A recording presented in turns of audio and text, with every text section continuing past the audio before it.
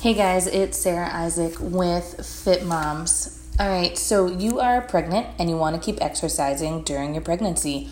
Awesome. Or maybe you're pregnant and you've never been big into exercise but are smart enough to realize that you should prepare for the very physical task of labor you have ahead of you.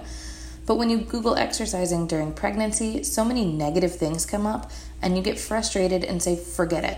I completely understand that. So let's make our way through some of these things that you're reading and being told to make some sense of it. First and foremost, I am not a doctor, so take the following information as guidelines, not as gospel. I'm a fitness instructor who has taken many pre- and postnatal certifications and spends a lot of time educating myself on this topic in various ways. Definitely have the conversation with a doctor you trust and understands you and your lifestyle about what they think that you could and should do. Right? Second, remember that you are in control of your body. If you don't feel comfortable doing something or it just feels off, don't do it. There are always 1,000 other things you can do to work on your health than that one movement, right? I'll do another podcast on my thoughts on what women should actively be adding into their routines to help them prepare for labor and postpartum. But for now, I'm going to address some of the common ideas of what you should be avoiding and how to approach your workouts. I think the first thing you always hear is keep doing what you're doing. And I do agree with this. This means that if you are a runner, keep at it. If you lift weights, keep it up. If you do nothing, keep doing that. But that is where I disagree. If you haven't been doing anything, I think this is the time to start, but of course in an intelligent way. And again, we'll go through that more another time. The most basic thing I recommend paying attention to, regardless of your type of exercise that you do, is the talk test. This means you should be able to hold a conversation while working out.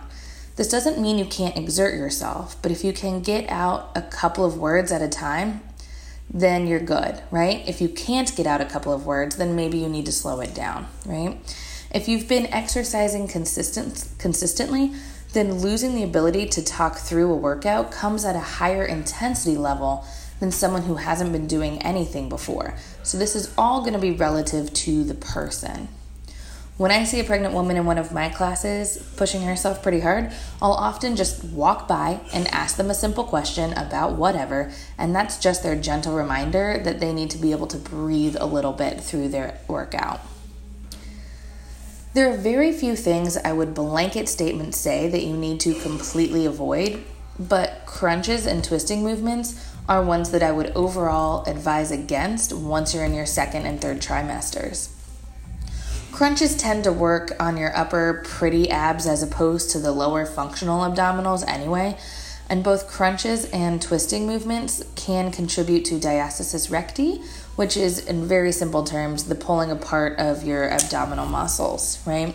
Again, I'll have a follow-up here with suggestions of great core exercises to add into your routine during pregnancy. All right, so lifting heavy weights. This is one you hear a lot. Again, this is going to be one that is relative to each person. If you are not experienced with lifting heavy weights, then this is not the time to start, right? Your joints are a little more relaxed here than normal as your body starts preparing for delivery. And on top of that, when your body is lifting heavy, you tend to hold your breath, and again, not something we really want you to do, right? My very general guideline is that you are more experienced. Stick with weights that you can complete at least 3, if not 5 reps at a time with perfect form. And if you are less experienced, then stick with loads that you can manage at least 10 reps in a row with great form. All right, next let's talk about jumping. This is one that I hear a lot of times that women need to stay away from. Jumping rope, jumping on a box, jumping jacks, tuck jumps, whatever, right? If these feel weird on your stomach or your pelvic floor, it hurts your chest, it bothers your knees or ankles, etc., don't do them. If you feel physically fine during these movements, then the only question is now, how confident are you with your ability to do them, right? We want to decrease the risk of you falling, not increase it. So if you don't feel super comfortable jumping on a box in your workouts, don't worry about it. Do step-ups instead, or jump to a lower box, or go for a brisk walk, whatever works better for you. But if you feel fine and you are confident in your abilities to do these movements, then have at it, right? All right, laying on your back is another common one. Depending on the positioning of the baby during pregnancy, it can happen that if you are laying on your back for an extended amount of time, you can start to feel dizzy and nauseous. If you do, turn onto your side and take deep diaphragmatic breaths until you feel better. I don't normally tell women to completely avoid exercises on their backs, but be aware of what is going on with your body and listen to it. That's the key. If you aren't feeling 100%, change it up. Of course, if your doctor says otherwise, then listen to your doctor on that. Right?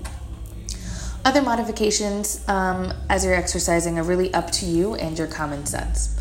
So burpees, for example, at some point you'll want to slow the movement down, and eventually you want to stop laying all the way down to the ground in general, right? What is that point? Whenever you stop being comfortable. I hope this helps a bit. If you have any questions on other movements or how to approach exercise during pregnancy, let me know and I'll address it. And be on the lookout for another podcast of movements you can be doing to help prepare for delivery and postpartum.